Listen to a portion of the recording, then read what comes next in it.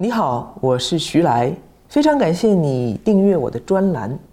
今天要跟大家说一个好消息哈，在这个寒风凛冽的冬天里，真的是个好消息，我们家终于来暖气了。这是生活在北方的朋友们一个很关心的事情哈。来了暖气呢，就不用在室内依旧穿着厚厚的棉衣了，那可就舒服多了。生活在南方的朋友们呢，没有集中供暖，就会比较冷了。我以前在江浙地区生活过很多年，那里的冬天还是很难熬的，所以大家还是要注意保暖啊。好了，今天我们还是先回答5个问题，最后再来公布上周的获奖名单。第一个问题来自秋风，他问：看3D 电影为什么要戴眼镜？不戴就看不清楚。这个问题挺有意思的啊。咱们现在看的3D 电影啊，主要是偏振式3D 电影，它利用的是一种叫做偏振光的东西。这个东西说起来呢有点复杂，过几天我会在专栏里面专门说一下这个偏振光的问题，你可以留意一下。那具体到电影呢，其实这个电影投射出来的光线其实包含振动方向不同的2种偏振光。那咱们看电影的时候戴的这个特制的眼镜它2个镜片其实是不一样的，它们分别允许其中的一种偏振光透过来。这么一来我们的2眼就分别看到了2种不同的偏振光构成的透视关系，然后咱们的大脑再通过脑补把这2个透视关系捏成一个，就形成了立体效果。反过来如果我们在看这样的偏振光 3D 电影的时候不用相应的眼镜来过滤光线，那就会使得2种透视关系直接叠加在一起，那自然就是模糊的了。第2个问题来自伟伟，他问了一个很奇怪的问题：能无限量的往黑洞里装东西吗？会不会装满？虽然黑洞的名字里面有个洞字但黑洞并不是一个洞而是一个球状的星体。之所以我们可以把东西扔进黑洞，并不是说它从洞里掉进去了，而是说因为这个球包含的东西太多，质量太大了，导致球内部的引力变得非常强大，任何东西都不可能逃脱出去，连速度最快的光都不行，这就变成了黑洞。所以黑洞的大小并不是固定不变的，而是跟那个小球里面有多少东西有关。你扔的东西越多，球就越大，黑洞也就越大。从这个意义上来说，黑洞是不会装满的，你可以无限量的往里装东西。如果你能做到的话，甚至可以把整个宇宙都装进一个类似黑洞的东西当中去。第3个问题来自影，提问者是5年级的小学生。但是这个问题本身还挺有意思的哈。铁线虫是怎么进入螳螂肚子的？我猜你之所以会提这样的问题，是因为看到了一些关于螳螂和铁线虫关系的文章或者影像资料吧。这个确实是一件很有意思的事情。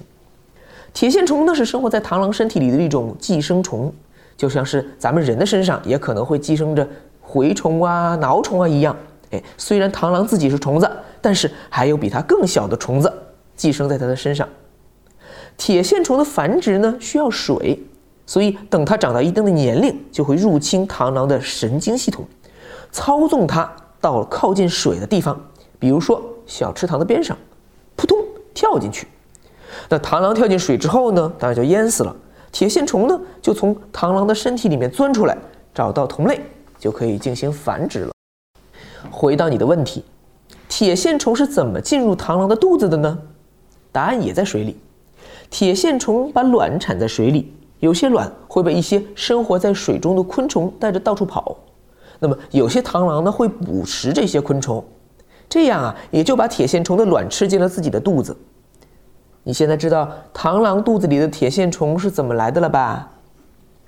其实进入人体的蛔虫之类的寄生虫也是这样的，所以你在吃东西之前一定要洗干净手，平时也不要吃手指，不要给虫卵进入你肚子的机会哦。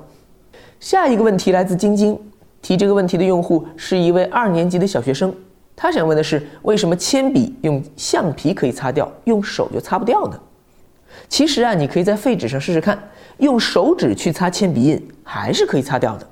当然了，你先会把这个铅笔印弄成一片，纸上手指头上都是这样。但如果你再洗干净手指再去擦，就又会擦掉一些。因为铅笔写字的过程就是通过摩擦把笔芯里的石墨留在纸上的过程，而擦掉铅笔印呢，就是把这些石墨给它弄走。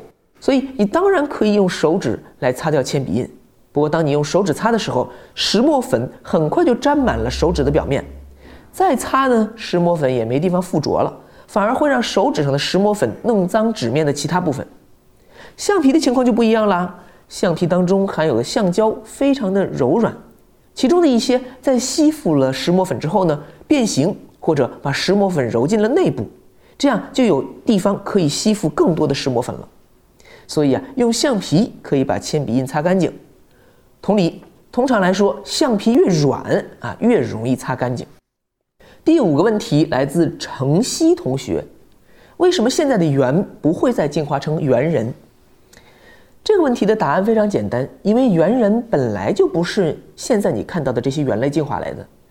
我们人类和现在的这些猿，比如说各种长臂猿黑猩猩窝猩猩大猩猩还有红毛猩猩，有着共同的祖先。这个共同祖先的一部分进化成了人类，另一部分进化成了各种现在的猿。所以现在的猿是不会进化成猿人或者人类的。当然，如果给他们足够长的时间，他们有可能进化成另外的高智慧生物。但是这些高智慧生物跟人类或者猿人，它也不是一码事儿。好啦，今天我们就回答到这里吧。接下来是颁奖时间哈。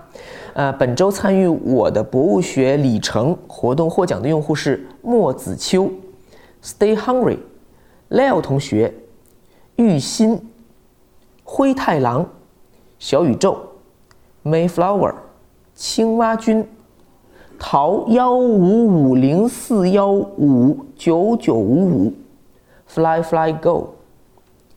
打开文稿，你可以看到他们精彩的学习记录。如果你也有所收获，欢迎在留言区写下你的心得。最后我提醒一点博物学里程是一个不断进阶的过程，我希望你不要中断，坚持每天都来学习，你会在不知不觉当中得到成长的。好了，我们下周再见吧。